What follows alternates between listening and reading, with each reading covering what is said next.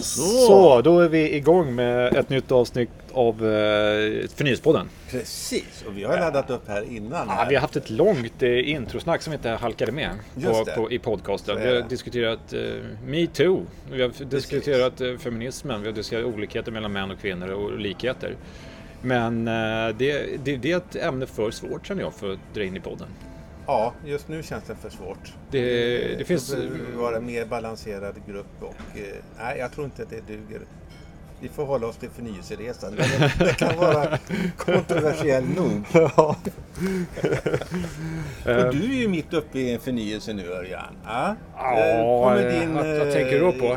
Ja, jag tänker på att det är en ny organisation. Ja, ny organisation på gång. Du får nya kollegor, får en ny enhetschef och det lider också. Ja. Och nya former att arbeta i. Nya former att arbeta med. Nya gruppprocesser. Inte allra minst. Och det är, vi har pratat om Wheeland massor med gånger. Jag tycker Wheelands kurva är fortfarande... Den håller. Det är någonting att hålla sig i när det blåser. Så känner verkligen jag. Också de här modellerna kring skarfen.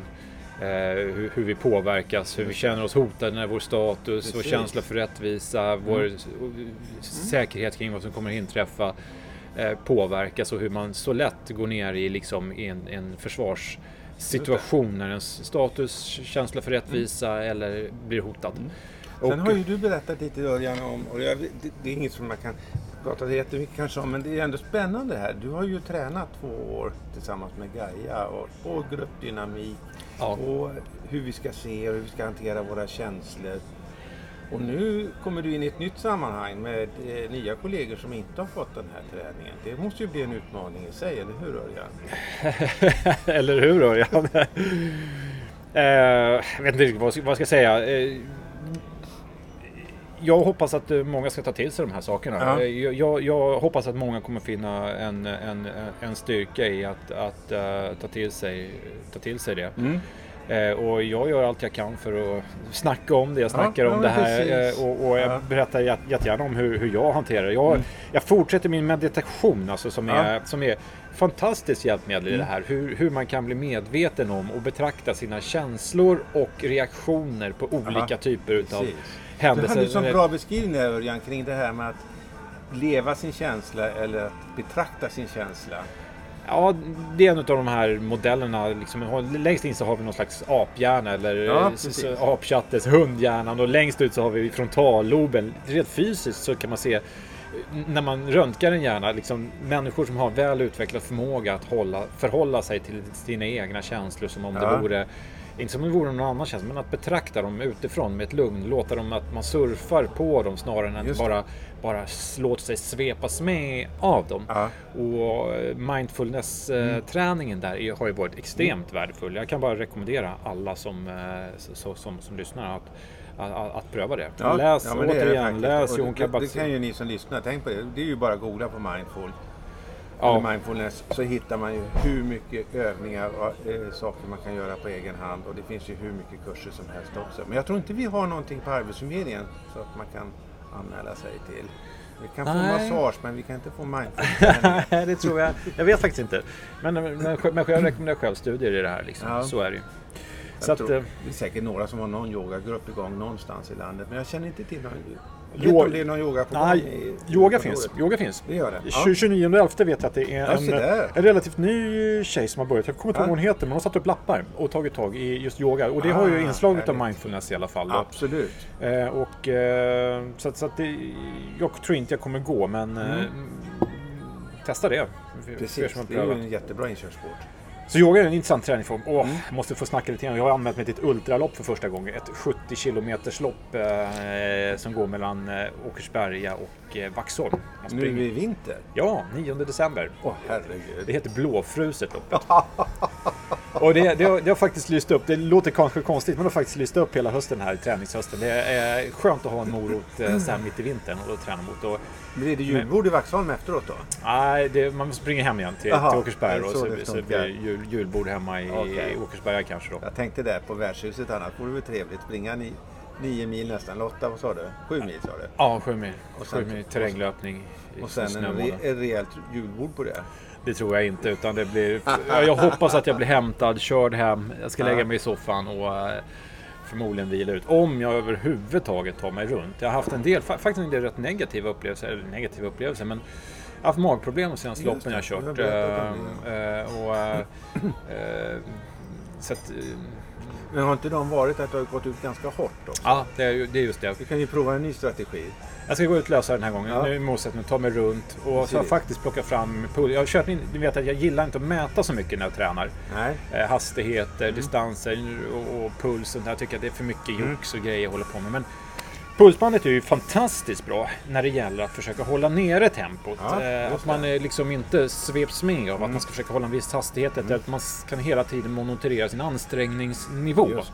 Vår gud Holting framhåller ju det träningsmomentet ganska ordentligt. Ja, så att jag har börjat köra med pulsbandet just då. Jag ska köra med hela den här tävlingen. Jag ska hålla med under 130 puls hela vägen. Det bedömer jag vara en lugn tempo som jag ska kunna hålla väldigt, väldigt länge. Sen får vi se om man någonstans går in i väggen i alla fall. Jag hoppas verkligen att vi inte ska... på det sättet. Jag tycker de 2 tidigare tillfällen du har redogjort, då har du ju verkligen velat förbättra dina tidigare resultat genom att just gå ut stenhårt i början. Och som jag fick lära mig i lumpen, sen bara öka. Ja. Och det är väl ett bra sätt att naturligtvis överanstränga kroppen. Nej, men så är det ju. Och samtidigt så är det liksom när man börjar gå från att jag ska bara klara av det här till att jag ska prestera ett toppresultat. Jag ska prestera till max av min förmåga i det här loppet. Som är liksom för mig så det är en förnyelse. Och det är en förflyttning från att liksom nöja sig med att jag är duktig för att jag klarar av att ta mig runt, till att mina kompisar tyckte att jag gjorde ett bra lopp, till att försöka flytta sig till någon slags, vad ska jag säga, mästerlighet eller toppnivå, maxnivån. Och då, det är min ambition. Det vet ju alla som lyssnar på oss då. Och så att jag ser väl att de här magproblemen och de här tendenserna faktiskt krascha in i väggen gjorde ett annat lopp också, ett annat 3-mila-lopp som jag gjorde. Att det är en förflyttning som är gjord i mindsetet. Att gå från att vara kanske... Se om det går överhuvudtaget till att nu ska jag börja leverera. Nu ska jag börja leverera och kanske till och med placera mig, att slå andra individer. Då kräver det också att man klarar av att kanske hänga på vissa personer. Och då dras man med och försöker hålla samma tempo som dem. Då håller jag kanske högre tempo jag klarar av och så går det åt pipsvängen. Det där måste ju vara en jättestor förändring. För det har jag ju förstått. Många framhåller ju det som en träningsform och sätt att göra saker och ting. Nej, men jag tävlar inte mot de andra, jag tävlar mot mig själv. Det är mina resultat som jag förbättrar hela tiden. Och det köper jag till en viss nivå. Ja. Sen blir det ju faktiskt som så att jag kommer vilja mäta mig med andra. Jag vill kunna visa på att jag inte bara är bättre än vad jag har varit tidigare, utan jag är bättre än andra. Tävla mot sig själv är ju alltså att förbättra sina resultat och utvecklas.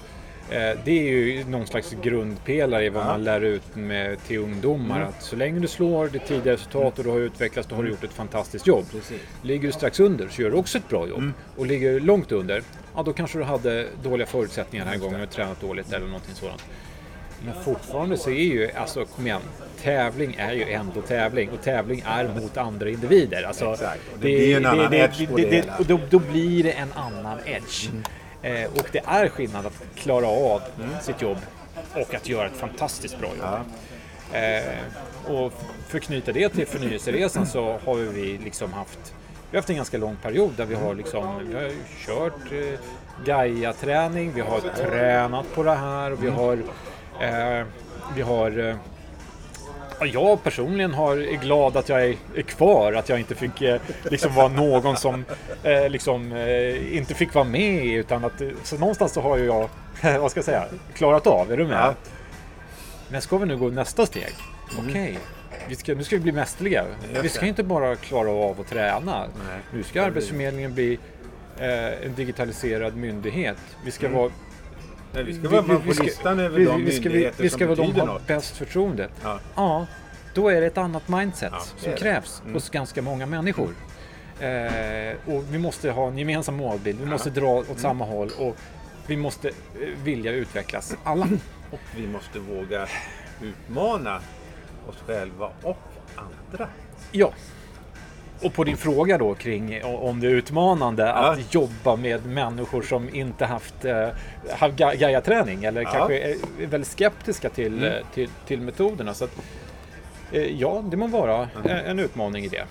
Och det må vara så att när olika enheter och människor som kommer från olika bakgrunder möts, just det. Så är det kulturer som möts. Och i det finns det liksom konflikter. Och, det vore väl konstigt om vi skulle blunda för dem. Ja, och det som jag tycker är så fantastiskt bra med Whelan, det är ju att när du kommer in i en ny grupp, du letar tillhörighet, du är trevlig, man tycker till och med att vi trivs ganska bra i den här gruppen, för alla är snälla mot varandra. Och sen så går vi in i normeringen, vi får konflikter, och många gånger så orkar liksom inte grupper gå igenom konflikter, man reder inte ut det, man går tillbaks till man studsar upp igen och man är trevlig mot varandra, man pratar om vädret, om barnen, och man kan ha trevligt. Men man tar inte tag i konflikten, och då kommer man heller aldrig vidare till nästa nivå. Det blir ingen syntes, det blir inte ett recept lika med 3. Så jag bara hoppas att om jag går till mig själv att jag kommer klara av att förhålla mig ärligt.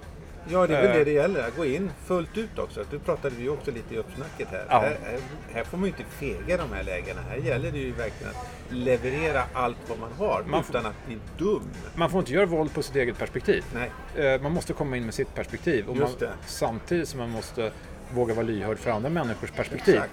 Och helst ha kännedom om att det är ett perspektiv jag kommer med. Men det handlar, och det här är ju också lite det med tävlingsmoment, tänker jag. Här handlar det ju inte att du ska bli duktigare på att tillämpa Whelan och dina Gaia-bitar, utan här handlar det ju om att du ska faktiskt omsätta det här nu i leverans. Och att du ska vara en bidragande motor i att vi verkligen skapar nya upplevelser med de produkter vi skapar inom ramen för IT-avdelningen. Ja. För det finns ju inget annat. Nej. Och då blir det lite grann som du var inne här med att prestera. Nu handlar det inte om att förbättra resultaten, nu handlar det om att placera sig på en placeringslista i din träning. Jag tycker den funkar som en enormt bra analogi med vad vi står inför i vår förnyelseresa på Arbetsförmedlingen. Ja. Nu är det slut på att förbättra våra resultat jämfört med tidigare. Nu ska vi mäta oss med vad som finns för andra myndigheter och verk och möjligheter ute i den stora världen. Ja. Och där ska vi placera oss. Ja, det är ju väldigt tydlig ambition. Det är ett av Sveriges största verk, ett av de största, viktigaste samhällsuppdragen. Att vi ligger i botten på förtroendelistan, det duger ju inte, även om vi förbättrar oss mot oss själva, så att säga. Det ska ju upp i topp. Vi ska upp i topp. Och det kommer vara en spännande resa. Tveklöst. Så att, ja, det blir jättespännande. Sitter på Bishops idag. Jag kan inte låta bli att notera musiken som de spelar. Hit me with your best shot. Igår såg jag en så jävla bra dokumentär igår. Det finns någonting på SVT Play som heter Hitlåtens historia. Jaha, ja. Där de berättade om Alphavilles Forever Young. Historiken, kommer du ihåg den? Jag var ju i den åldern liksom. Jag var ju 13-14 år när den där kom. Så det är ju liksom soundtrack av mina tidiga... Jag är 10 år äldre så jag lyssnade redan då på jazzen. Det är soundtrack av mina tidiga tonår. Och storyn... Och sen så var det även om, vad heter det... 99 luftballonger. 99 luftballong med Nena. Och de intervjuade de här personerna idag. Men undrar vart de tog vägen. Och de berättade om den till. Och just de här 99 luftballongerna. Historiken var att det var Rolling Stones ordnade en konsert. Precis bredvid Berlinmuren. Och sen i slutet på konserten då tog man undan täcket och så släppte de upp en ziljon liksom ballonger som åkte upp i luften och in över den östtyska sidan. Och den här personen som skrev låten var på konserten och det var någon fantasi kring och tänk om östtyskarna nu tror att det här är missiler som är på väg och det här kommer att starta kärnvapenkriget.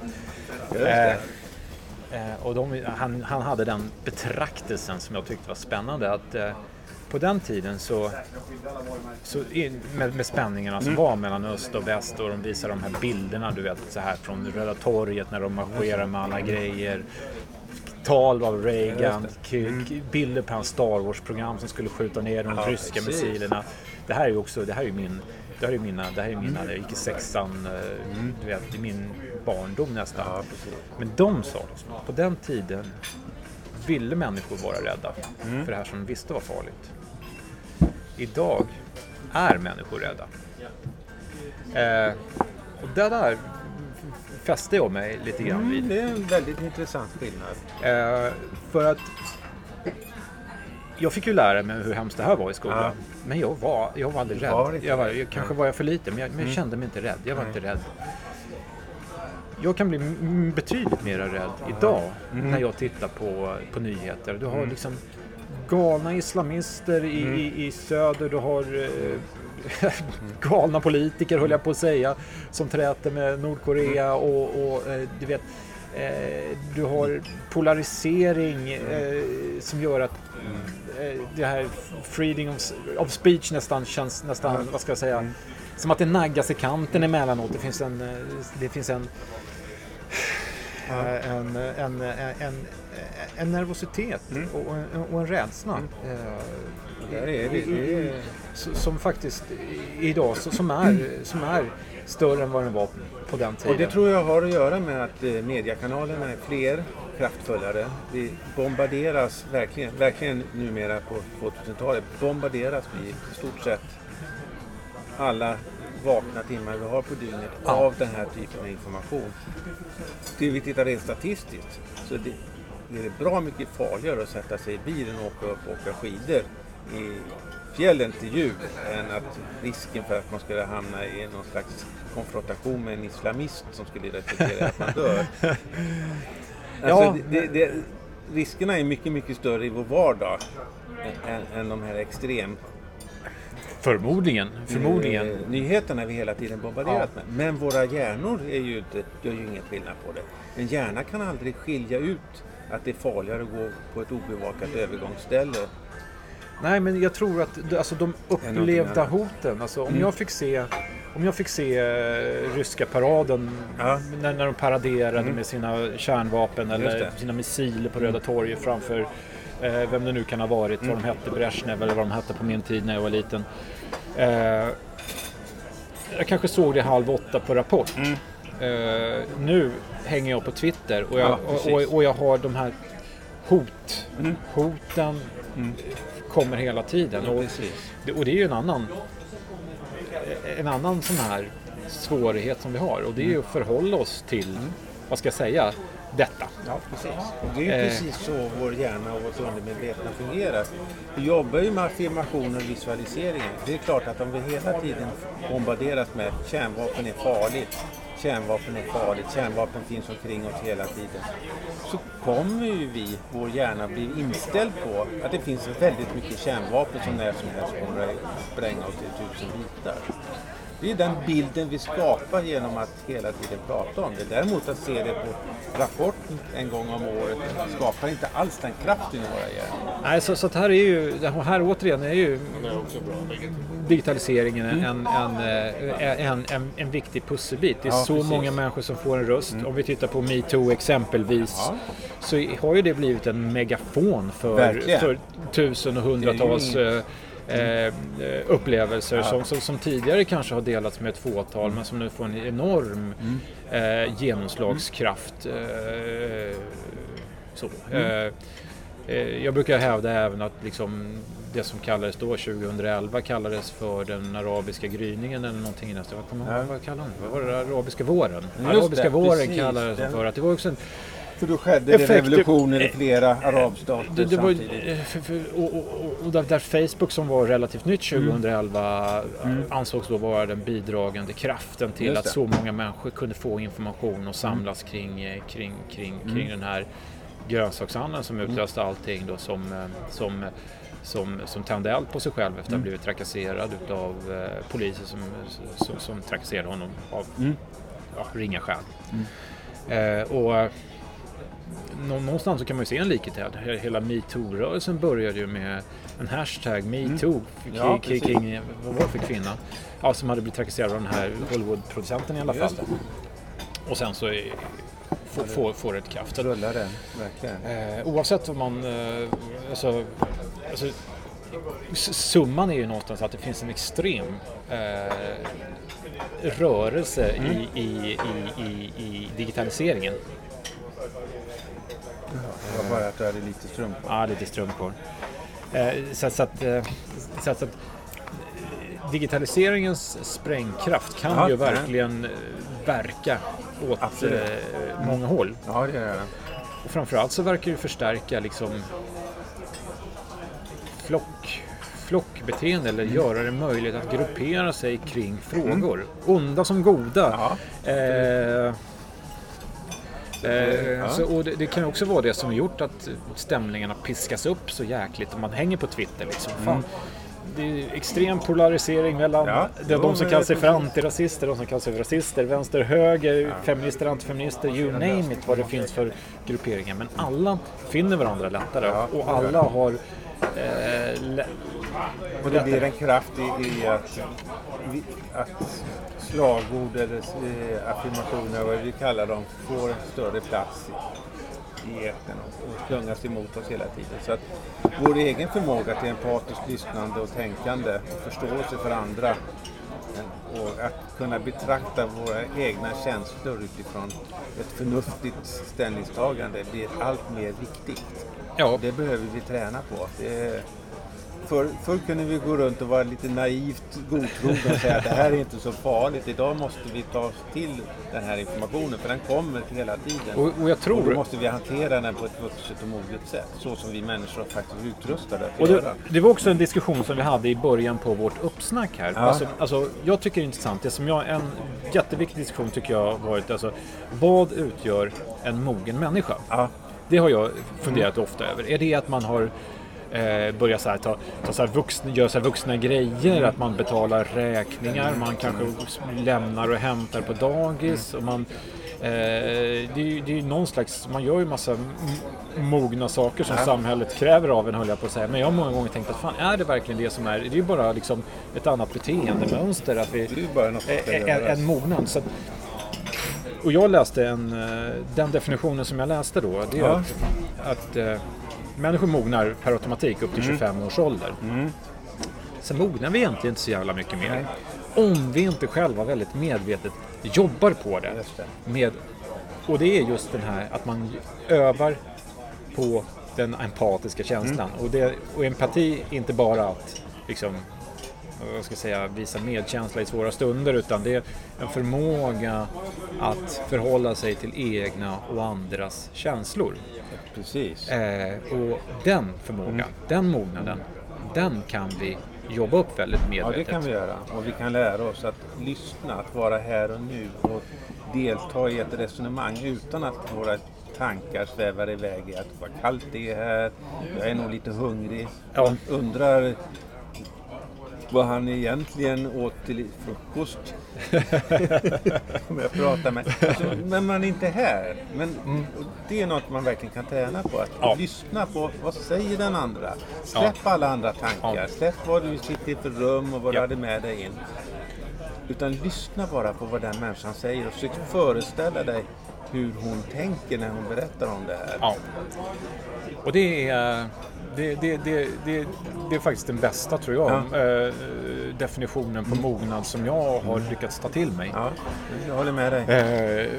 Ska jag säga.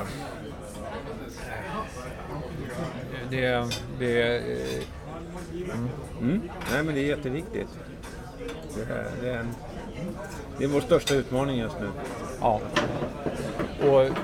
Och ju mer människor som gör detta, alltså ju mer, alltså någonstans så förändrar man ju lite grann hur man själv tänker. Man anlägger ett annat förhållningssätt. Man lyssnar både på sina egna känslor, andras känslor, och någonstans så kanske man förändrar lite grann i sig själv. Lite grann i någon annan. när man lyssnar på någon och den någon upptäcker att man faktiskt blir lyssnad på, så kommer den någon också börja lyssna i sin tur. Och då börjar man ju faktiskt utbyta erfarenheter, tankar, synsätt med varandra som påverkar och förändrar. Och om man tänker då att vi lever i en tid där vi utsätts för mer hot. I alla fall upplevda hot. Vi har alla Twitterdreven, vi har nyheter 24/7 som rapporterar om primärt om avvikelser som är hemska. Vi upplever hot, vi kanske mår dåligt utav det. Men om tillräckligt många människor, tänker jag då, börjar reflektera över det här, börjar skaffa sig en bättre förmåga att tolka, förstå sina egna och andras känslor, då kommer ju det här hotbilden att göra att människor tvingas mogna. Eller vill mogna. Precis.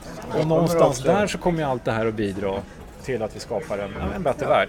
Ja, men precis. Och vi kommer ju själva inte twittra och vidarebefordra hemskheter, utan vi kommer att vidarebefordra och peppa varandra med saker och ting som faktiskt är riktigt bra för oss. Ja.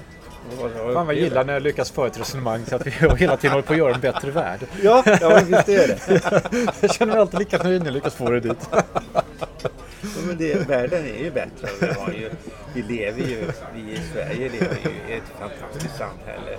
Det är ju någonting som kommer tillbaka för väldigt många människor, tror jag, och upplever ett bristtänkande. Det finns för lite pengar, det finns för lite kärlek, det finns för lite tid. Ja. Och så är det inte. Kärlek har aldrig funnits för lite eller för mycket av. Det finns, och det finns oändligt mycket. Pengar kan man väl säga att det finns olika mycket i olika fickor. Ja. Men det finns egentligen ingen ände på pengar så som vi använder det monetärt i vårt moderna samhälle. Då finns det hur mycket pengar som helst. Det är bara att bestämma sig hur mycket man vill ha och hur man vill hantera dem. Men problemet är ju många gånger att se den här, vad ska man säga, kärleken. För vi drunknar, vi är beroende av våra egna tankar nästan, och vårt eget surr och workaholism skulle man kunna kalla det. Eller sin träning för den delen, för det kan mycket väl vara ett flyktmedel och ett sätt att undvika att träffa sig själv. Likväl som det kan vara ett utmärkt sätt att möta sig själv. Ja, precis. Så att, ibland behöver man dessutom vila från sig själv. Och då är träningen jättebra. Rätt jobbig. Fan, jobbigt att leva med sig själv hela dagen. Ja, men så är det. Och det är där yoga mindfulness också kommer in. Att nollställa både sig själv och sin omvärld. Och man får en fokusering i sin hjärna som är helt makalös. Ja. Och jag sa faktiskt just så till Shiven, i min coaching som jag går i, eller gick i då, att mindfulness handlar om att acceptera allt som kommer upp. Du fokuserar på andningen, ofrånkomligen så kommer det att dyka upp tankar. Det är vad du ska göra, du kanske är rädd för någonting, du kanske är arg på någonting. De känslorna kommer, när du bara sitter och fokuserar på andningen, då kommer de här grejerna upp. Just det. Och istället för att, många gånger så försöker man slå undan, nej jag ska inte vara rädd för det, eller nej men var inte arg nu, det var inte så farligt, eller du vill inte liksom hänge till de känslorna för det är jobbigt. Titta på den här känslan. Ta djupa andetag, acceptera den, ta den till dig. Och i samma ögonblick, många gånger, det man finner, när jag accepterar det här, ping, då försvinner den. Så, det är som ett mirakel. Ja, det är det. Samma stund som du accepterar så försvinner det och du hittar någonting annat bakom det lagret. Just det. Och när du har skalat löken tillräckligt länge så upptäcker du att det finns bara värme, ljus och glädje kvar. Ja, de säger ju det. Ja, det är det. Men det är ju snart är jul för övrigt. Och det är en högtid som handlar väldigt mycket om värme, ljus och kärlek. Ja, det är det. Tyvärr så kan man ju många gånger känna att det har kommit i skymundan. Ibland så kände jag att man skulle reinstate Christmas liksom. Man skulle skita i julklapparna och julgranen och... Ja, vad hindrar dig från att göra det? För det första vill jag inte. Alltså, jag tycker det är trevligt jag tycker det är trevliga traditioner. Men jag önskar att jag kunde faktiskt ta mig till kyrkan på julafton. Ja. Det skulle det händer inte så ofta. Och det skulle man faktiskt... Jag gjorde det förr i tiden på julafton just då. Just det, gå på julottan. Ja, julottan eller på julmässan. Jag tycker att det är fint. Och det skadar inte att få ett sådant kärleksbudskap någon gång ibland. Vi matas med hemskheter, vi matas med kommersiellt, vi matas utav människor som försöker påverka oss, sälja saker till oss. Är det idag det är Black Friday? Ja. Apropå att sälja saker till till oss. på allt. Liksom, Black Friday är nästan en större högtid än julafton. Liksom. Så att jag tänker man ska försöka ta mig till kyrkan i år. Det skulle vara trevligt. Lyssna på helganatt. Ja. Och verkligen bara sjunka ner i allt det vackra och det fina som faktiskt finns inom vår religion. Ja.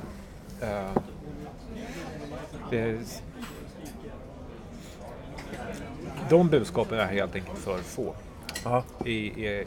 De säljer uppenbarligen inte alls lika bra som... Nej. Sen kan man ju tycka vad man vill. Att islam har ockuperat halva Irak och sen är det tvärtom några år senare har Irak tagit tillbaka alla områden. Alltihopa kantas fortfarande av lemlästade barn och familjer. Jag tror vi skulle behöva fler av den typen av budskap. Liksom. Det tror jag också. Så att, ja. Gud säger jag nu. Vad vi hamnade i idag. Ja, det blev liksom nästan en liten, i alla fall nästan en adventspodd får vi kalla det. Adventspodd skulle vi kunna ha. Precis. Det är inte omöjligt att det kommer en adventspodd till här som en uppföljare. Nej, det skulle vi kunna ha. Är det första advent nästa helg eller? Ja, precis. Är det redan där? Ja. Så att nu till helgen är det dags att börja gå upp på vinden och börja titta över vad finns det och vilka lampor behöver jag köpa till ljusstakarna och kommer julstjärnan kunna hängas upp i år igen och så vidare. För sen på nästa lördag är det ju för sent att ta tag i de bitarna. Då blir det vad det blir på advent sen. Ja, det blir det. Nej, så jag har nog för avsikt att börja invertera nu till helgen. Ja, jag blir väl... Och jag har sett att på en del har vändstakarna kommit upp redan. Det är lite tidigt. Är det inte lite inflation att börja fira jul i mitten på november? Alltså? Ja, precis. Men det är väl som att semlorna börjar säljas på juldagen. Ja. Jag såg faktiskt gamla tidningsklipp. Ja. Att förr i tiden var det... Det var ju lag. Det var förbjudet att sälja semlor innan ett visst datum. Ja, precis. Är det bra eller dåligt? Det är en jättesvår fråga. Nej, det är bra. Nej, det är lätt för. Det är dåligt. Det är dåligt. Jag tror inte på den här typen av regleringar. Men däremot tror jag på vidmakthållande av goda traditioner och kärlek till dem. Och det kan vi alla bidra till. Det kan vi. Men fan, vill man äta grädde, bröd och mandelmassa kan man väl göra det när man vill. Liksom. Ja, mycket. Ja, jag tycker det blir ganska lagom första podd på den nya poddplattformen, Podbeams. Ja. Och nu hoppas vi kunna ligga kvar på den här plattformen på en det får vi verkligen hoppas. Det var faktiskt ganska bökigt. Ja, det lämnar lite övrigt att önska fortfarande. Bilderna i iTunes det är bara en nuna på mig, den första bilden, och den är förfärlig, så den måste verkligen bytas ut mot vår segerbild från förra året när vi blev till något årets inspiratör. Och ändå så är vi mer professionella nu än någonsin. Ja, det är spännande. Ja. Precis. Tack Örjan. Tack Micke. Och tack ni som lyssnar. Yes.